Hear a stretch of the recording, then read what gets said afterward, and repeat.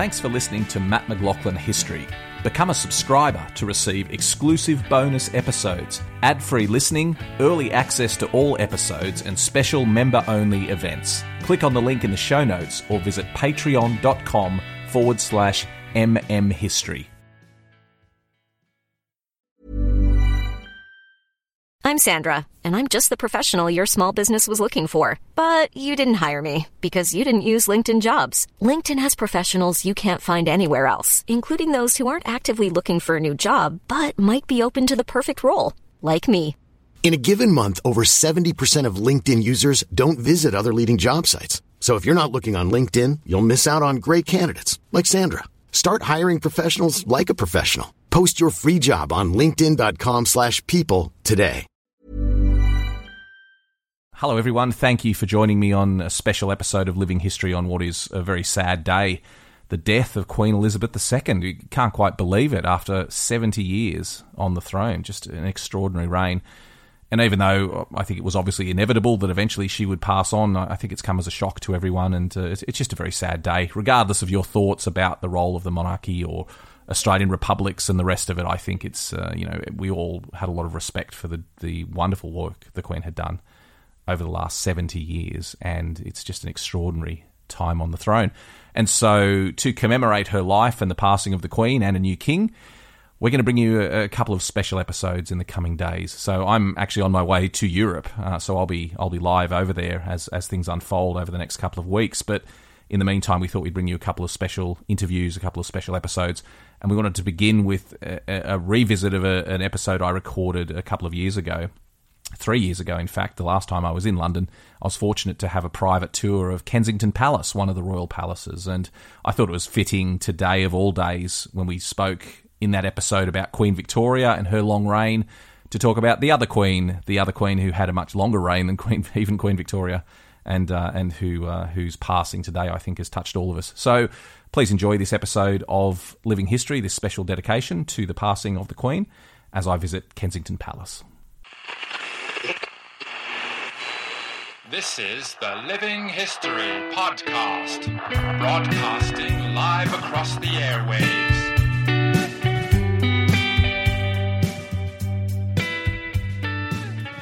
Hello everyone, welcome to Living History, coming to you live from London, and this is something I'm really looking forward to. I'm standing in the gorgeous rooms of Kensington Palace, and joining me to show me around and to convey some of the history of this magnificent building is Meredith Crosbie. Meredith, thank you so much for joining us on the show. Thank you for being here. It's a pleasure. We're standing in rooms very closely associated with Queen Victoria, which is fitting because this year is the 200th anniversary of her birth, I believe. So a very fitting time to be in the place where she was born and where she spent much of her life. Can you just tell us a little bit about the significance of this to the story of Queen Victoria? Yes, so we're very excited this year. As you said, it is the 200th anniversary of her birth here at Kensington Palace. So we are trying to tell this really intimate story of her childhood because she did spend the first 18 years of her life here at Kensington and here in these rooms specifically. So we'll just go through, I'll tell you a little bit about her childhood, some of the family drama, some of the struggles that she had, as all teenage girls do, but compounded by that knowledge that she then was going to inherit the throne and become queen. She also then found out she became queen here at Kensington as well. So for those of us who don't know, how was Victoria's ascension to the throne? What was her family connection? How did she end up being queen? So she is a part of the Hanoverian dynasty. So she's directly descended from George I, who came over from Germany to take the throne in 1714. So she is, going down that line. We had George I, George II, George III. She is a granddaughter of his.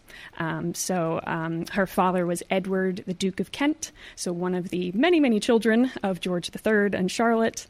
And he technically should have inherited the throne because his two older brothers, George IV and William IV, didn't have any surviving heirs. But sadly, Victoria's father died when she was just 8 months old. So that meant she was then the heir to her uncles. And how long has Kensington Palace been part of the royal estate?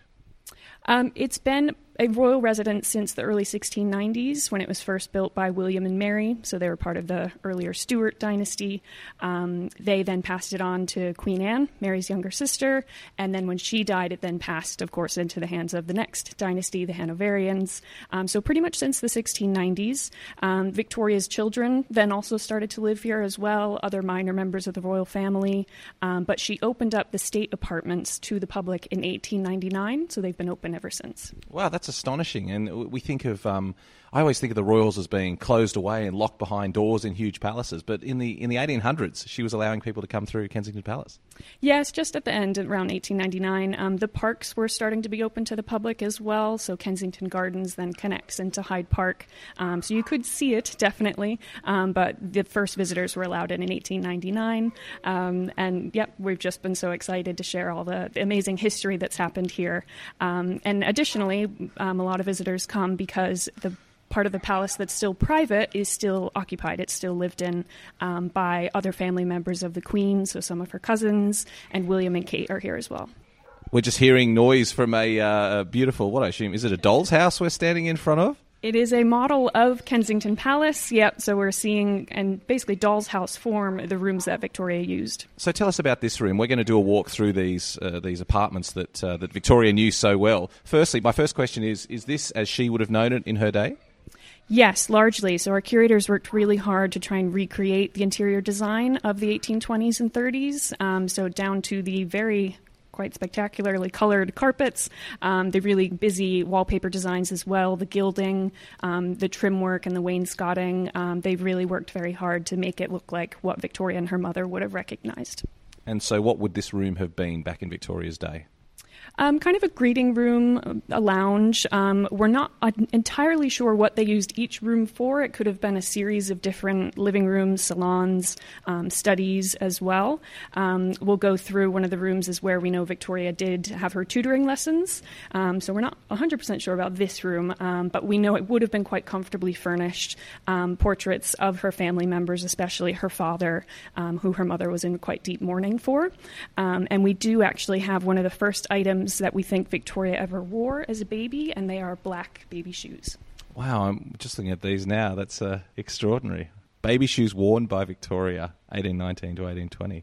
Just wonderful. Where did these items come from? Were they discovered hidden in a back room and brought out, or have they always been part of the royal collection?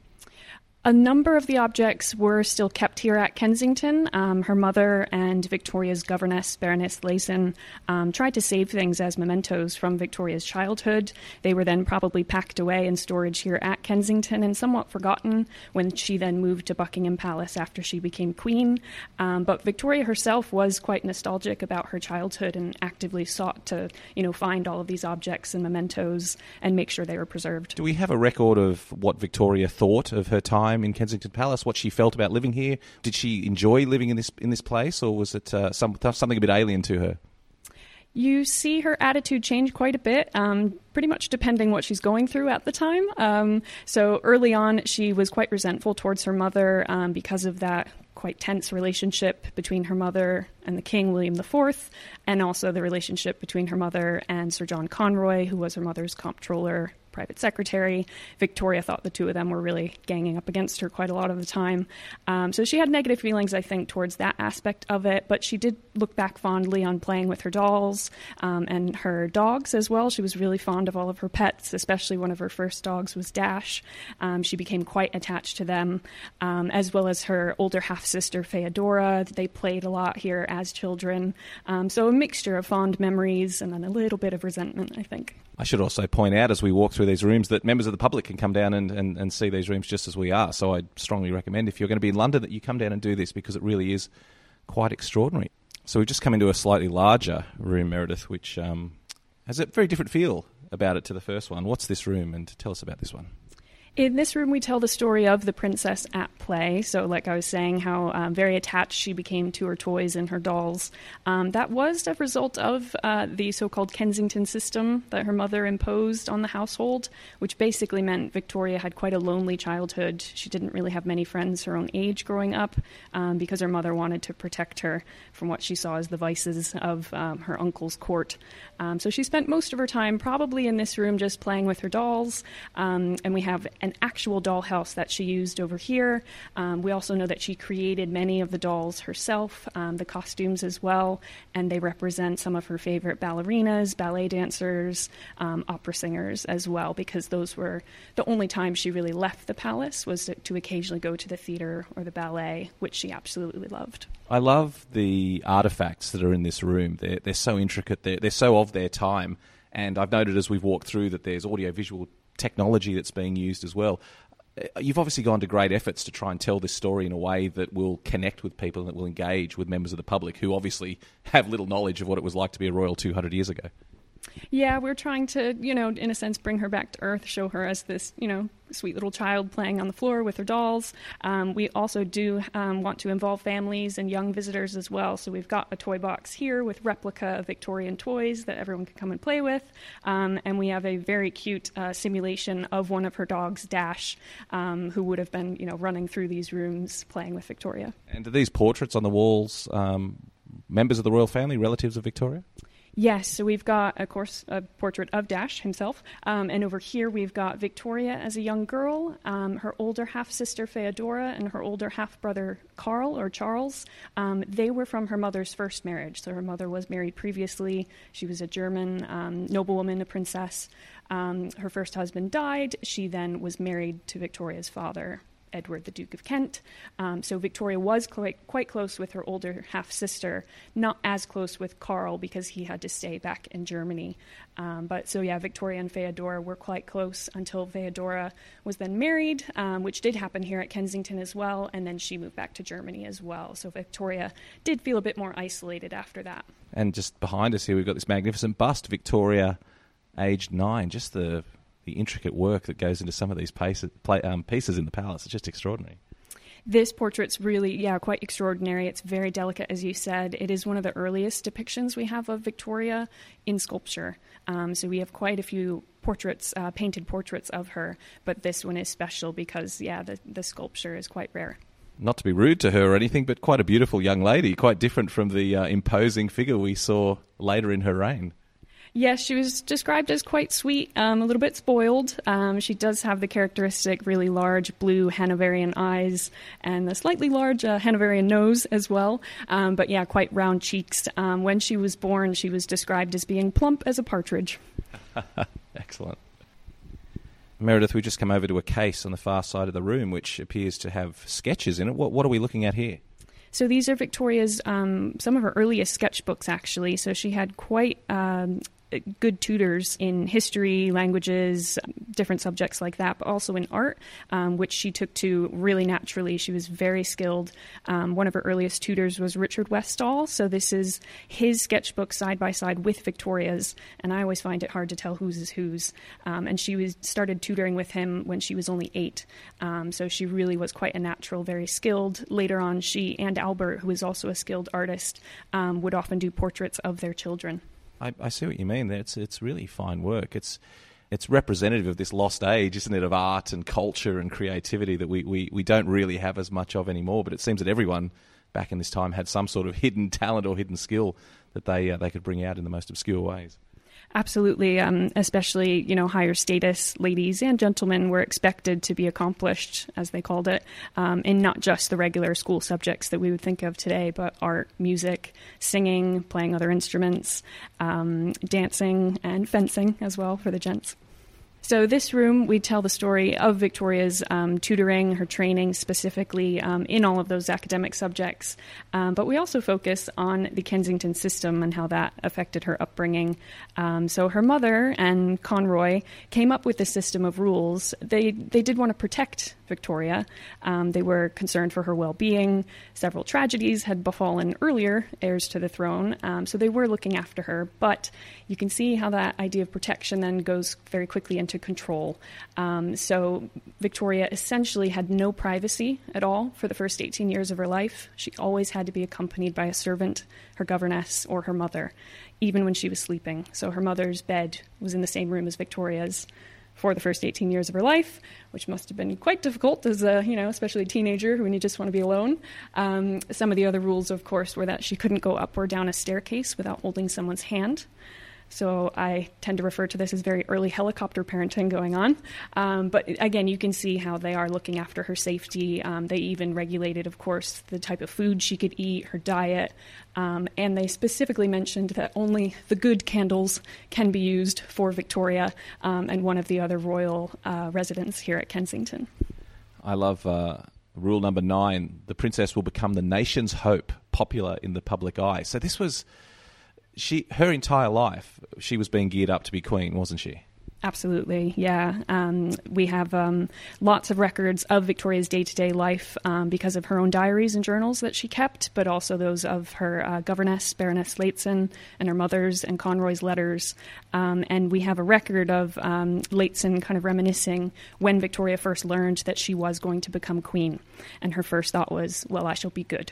It must have been an incredibly oppressive life. It's the great paradox of, particularly in this era, royal life it's seen of such a life of such privilege and wealth and fame and status.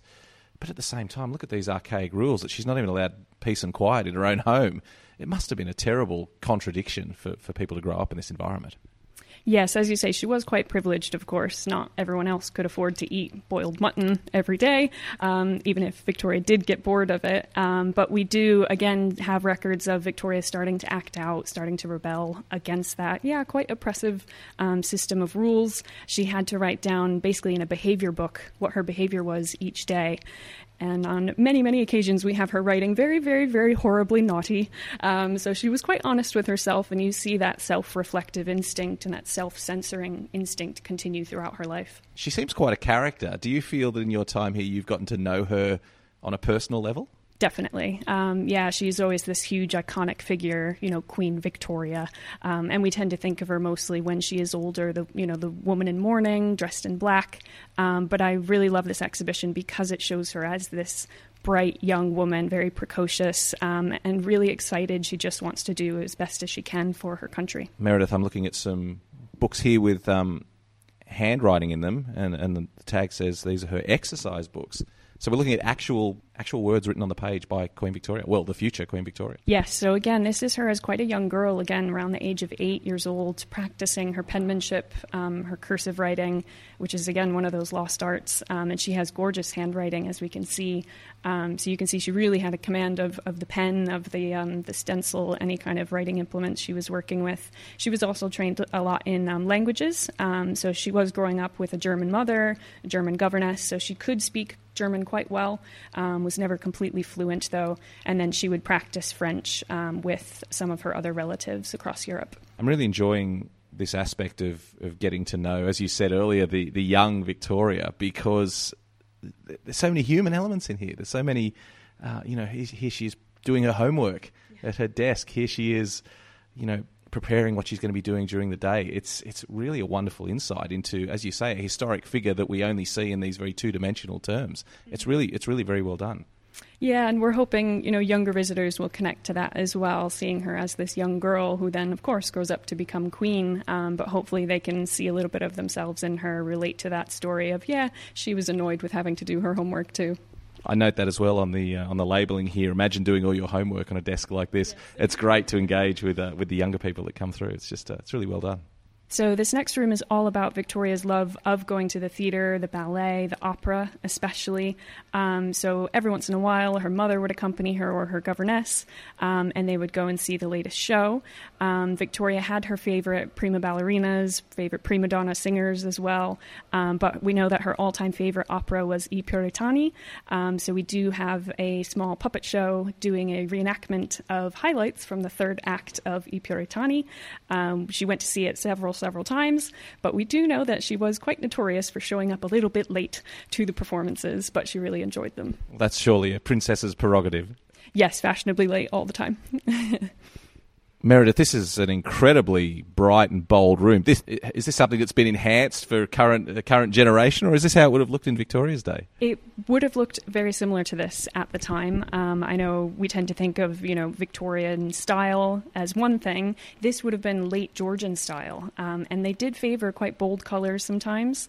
Red was a really popular background for interiors, especially if you wanted to show off your sculpture collection, because the contrast between the, pure white classical marble versus the bright red background provided really nice visual contrast.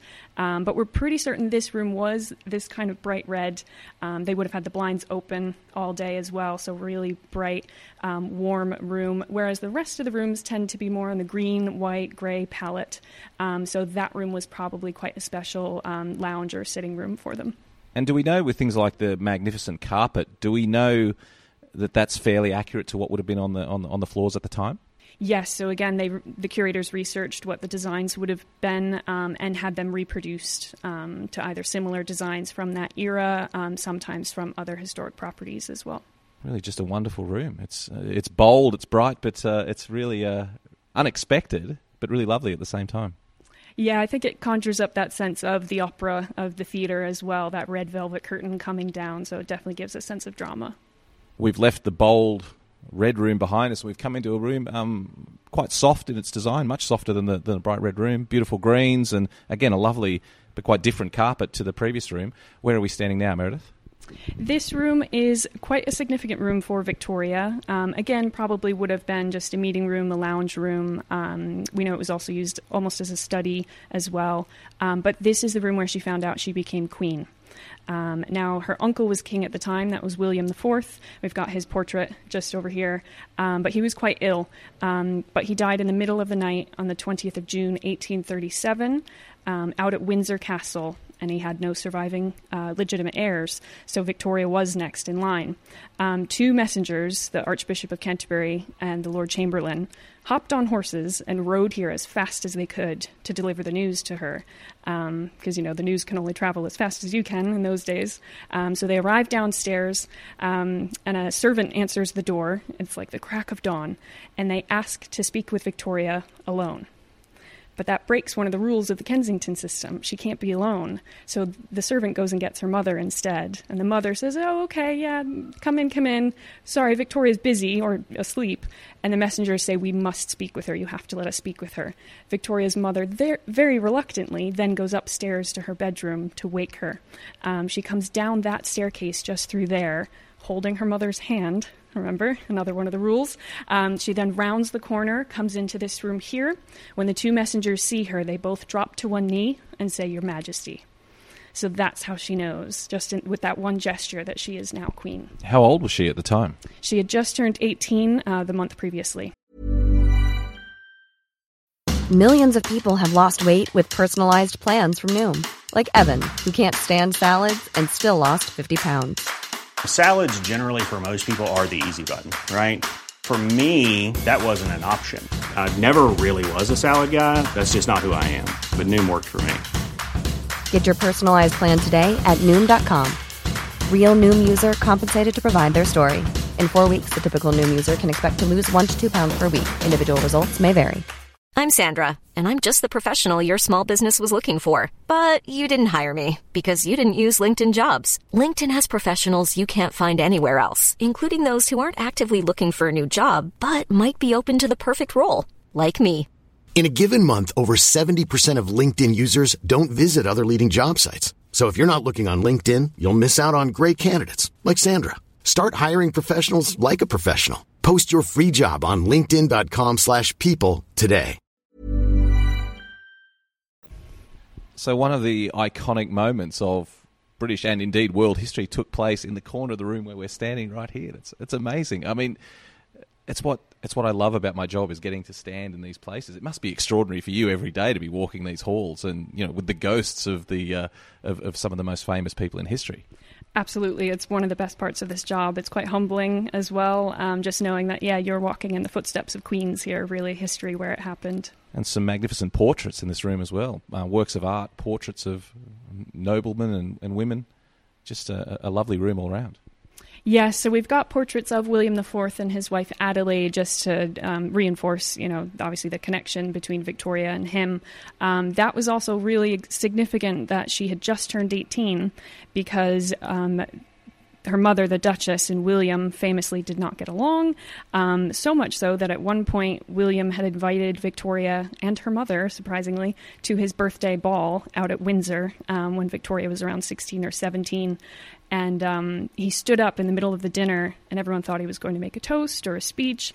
Instead, he vowed before everyone, before God, that he would linger on through his illness until Victoria turned 18, just to spite her mother. Because her mother and Conroy's one wish was that William would die before Victoria turned 18, because that meant they could rule as her regents.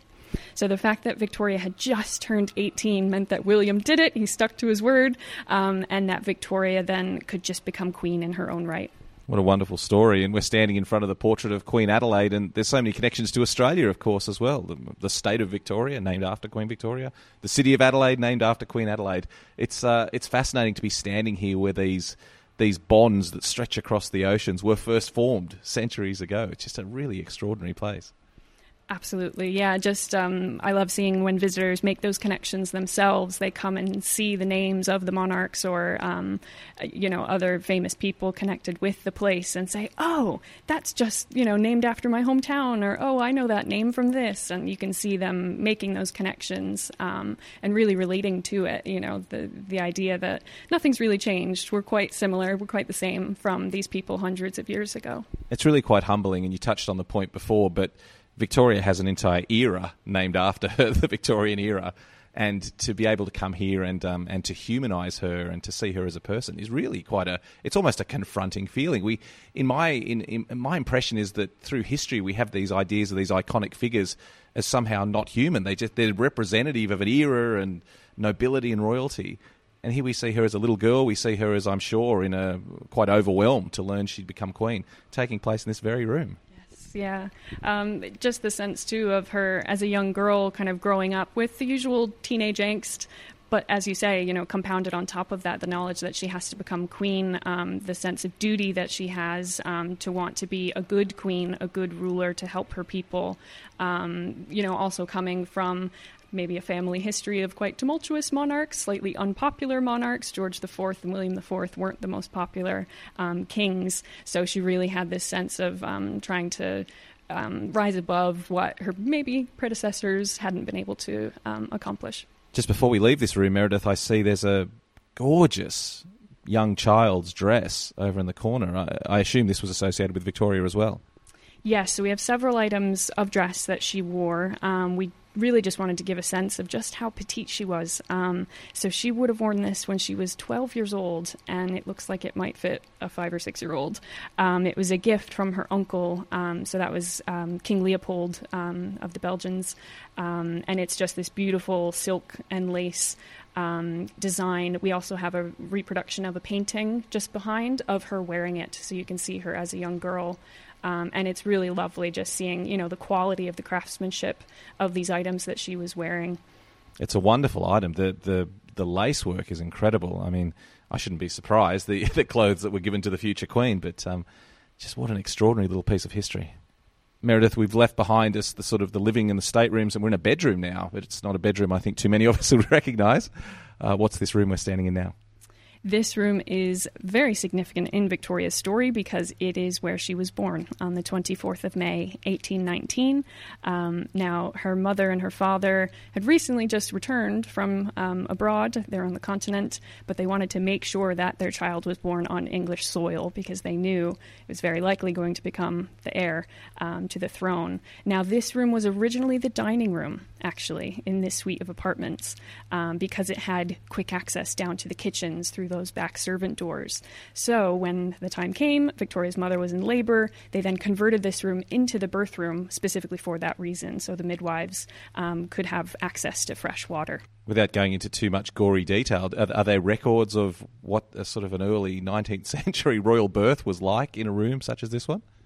It would have been, quite painful. They just didn't have the same kind of medical knowledge, access to painkillers, any kind of relief that we'd have today.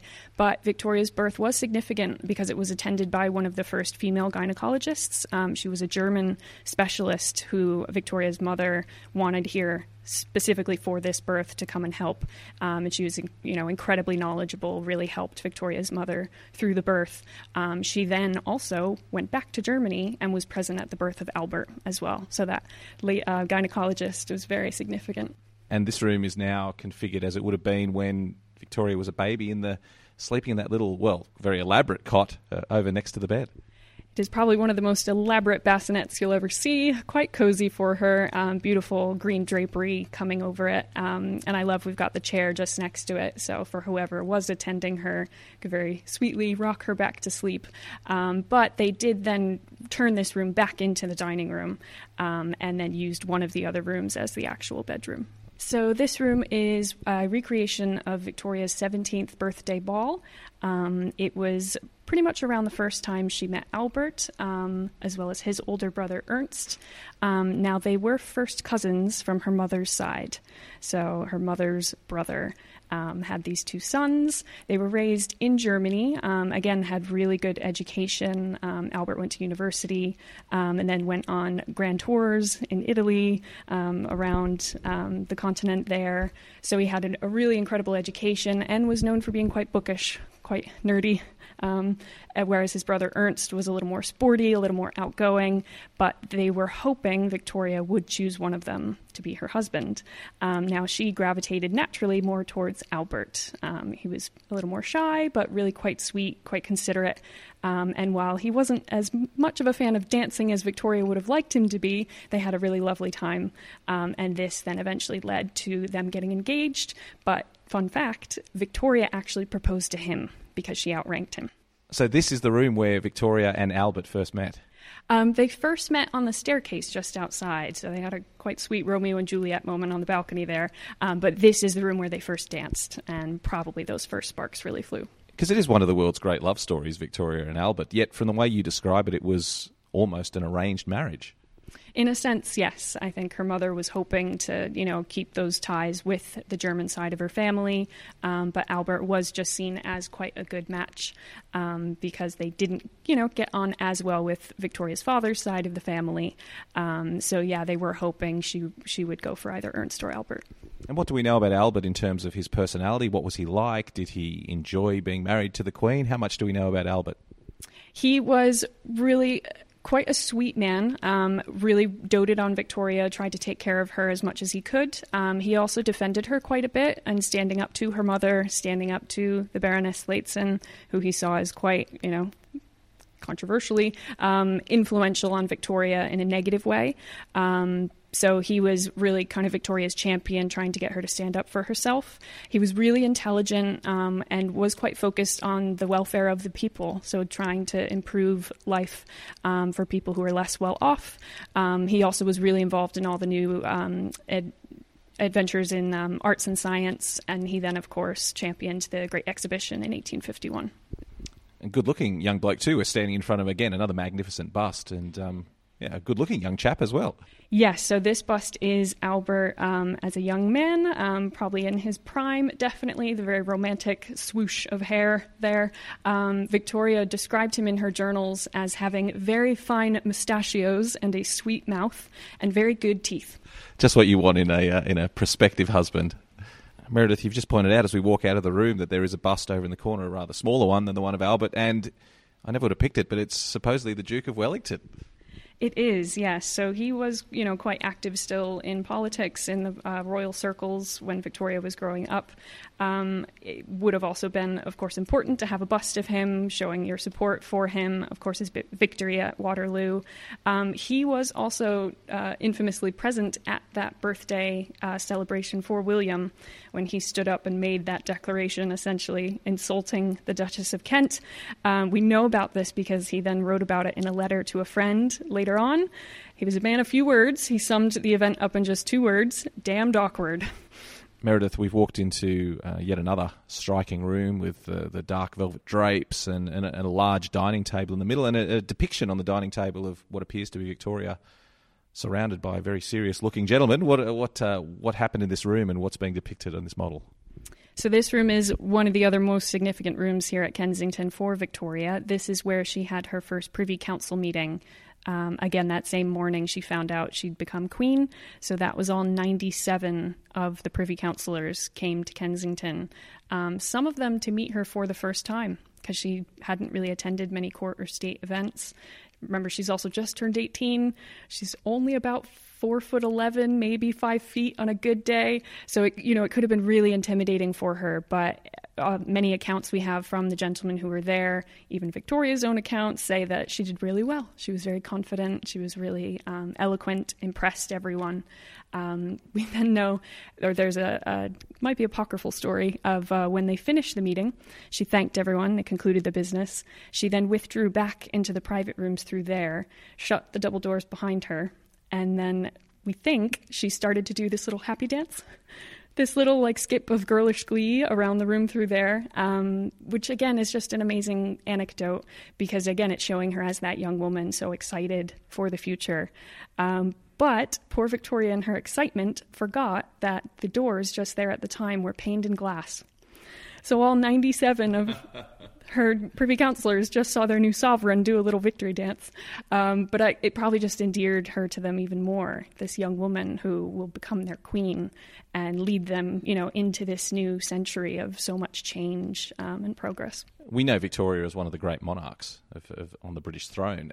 All these rooms tell the story of the preparation for that moment, her, as you said, the Kensington system and the oppressive nature of her upbringing. And then we've walked through the rooms where she was informed that she'd become queen at her first meeting. How did the system prepare her? Was she ready as an 18-year-old, as a teenager? Was she ready to take the throne? And what sort of job did she do in the early days of being queen? You can see how the Kensington system did prepare her quite well in terms of, the quality of her tutoring, of her education. She had some of the best thinkers of the day coming to help tutor her. In the sense as well, they tried to instill in her that confidence, that sense of, she is the rightful heir. This is her rightful place. In a sense, it's her God-given right. So she did have quite a confident streak, you could say, that knowledge that this is where she belongs. I think where she then maybe ran into trouble was then asserting her will, making sure that what she thought was best actually came to fruition. I think she became quite frustrated when she found that she really didn't have as much power as she thought she might. Of course, having to work with Parliament, with her prime ministers. And probably the focal point of the room is a magnificent, I'm going to say shawl, but I'm not sure that's the correct term for it, but a gold-encrusted article of clothing. I'm doing a terrible job even describing it. Meredith, what am I looking at here? So this is her coronation dalmatica is the official term, but essentially the coronation robe. She would wear this coming into the ceremony, and then they exchanged it for a even larger, even sparklier one. But as you said, it is woven with actual gold thread. So very expensive, very, hard to make. But it's beautifully woven through with designs from the different kingdoms of Great Britain. So you've got the rose for England, the shamrock for Ireland, the thistle for Scotland. Sadly, no symbol for Wales, but it's included in there as well. But yeah, just a beautiful piece, a real artifact from that huge moment in history when she was crowned that was luckily preserved and survives to this day. And was this made just for Victoria for her coronation? It was specially made because she was so petite. A new set of essentially regalia and the ceremonial collars had to be made for her. Also, they were specially designed because the necklines of the dresses at the time were much wider, and she just physically couldn't wear the larger ones made for her uncle, so she had this smaller set made for her. It's just an extraordinary thing. One of the most extraordinary things I've seen on this tour in amongst a whole range of very extraordinary items. It must give you a thrill every time something new is discovered, every time something like this is brought out of the archives and put on display. Yes, we're very lucky. Our curators worked really hard on this exhibition. It really was a passion project for them, as well as our late senior curator, Deirdre Murphy, who passed away last year. But this was, her great dream was to see this exhibition realized and all of these objects on display, because they often are in storage because they are just so delicate. But we're so lucky they can all be out on display so everyone can come and enjoy them. In the corner, Meredith, are a couple of depictions of the coronation. Very well done. A gorgeous painting showing the moment the crown is placed on her head, and also a model over here showing the young Victoria after the coronation. Tell us about these items and the significance of them. Yes, so this painting is a really vivid depiction of that event. You can see the moment just as the Archbishop is about to place the crown upon her head. She's surrounded by all of her ladies-in-waiting. The Prime Minister's there, of course, all the other members of court, the House of Lords, the Privy Council. So it's this really packed full section of Westminster Abbey, basically putting us right in the center of the action. But as, stately and perfect as the painting is, apparently the coronation ceremony had a couple of mishaps. So when the Archbishop, I believe it was the Archbishop, was placing the ceremonial ring on her finger, he put it on the wrong finger and it then became stuck. So she struggled to get that off later. And I believe one of the older members of the Houses of Lords took a little tumble down the stairs in the middle of the ceremony, but he was unharmed. I love these paintings that, obviously in an era before photography, that we relied on images like this to tell a story. And obviously this has been enhanced and modified. It wasn't painted from someone who was standing there and asking everyone to stand still for several hours while he painted it. But they really are quite extraordinary as items that just capture these important moments in history. And this is a really wonderful example of that.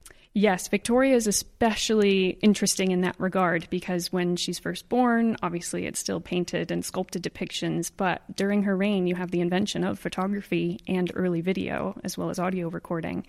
So you then see her in photographs, very early photographs, and then at the very end of her reign, actual video footage still survives of her.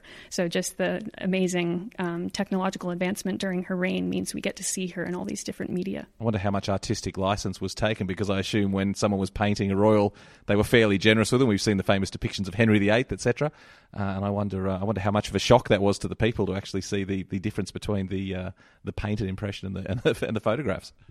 Yes, yeah, the photographs are, of course, a little more unforgiving just because they're that much more accurate. We do know that it definitely, as you said earlier, monarchs would ask the painter to perhaps remove certain parts of their features or enhance other parts.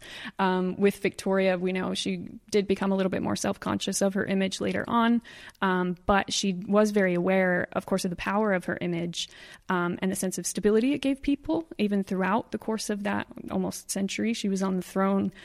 So when you see her wearing black, almost the exact same outfit and the same white lace widow's cap later in her reign, it gives that sense of kind of continuity and reinforces that sense of the tradition of that image of the monarch having power, but also giving that sense of stability. Well, Meredith, thank you so much for giving us this rare insight into Queen Victoria. It's just it's an extraordinary exhibition, and I'd encourage everyone to come down here and see it, because it really is a magnificent insight into a chapter of history that's just so important for not just that period but the modern world as well. So thank you so much for your time.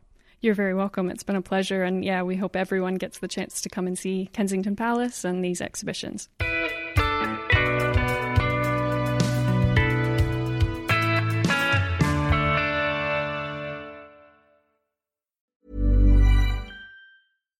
Here's a cool fact. A crocodile can't stick out its tongue. Another cool fact, you can get short-term health insurance for a month or just under a year in some states. United Healthcare short-term insurance plans are designed for people who are between jobs, coming off their parents' plan, or turning a side hustle into a full-time gig. Underwritten by Golden Rule Insurance Company, they offer flexible, budget-friendly coverage with access to a nationwide network of doctors and hospitals. Get more cool facts about United Healthcare short-term plans at uh1.com.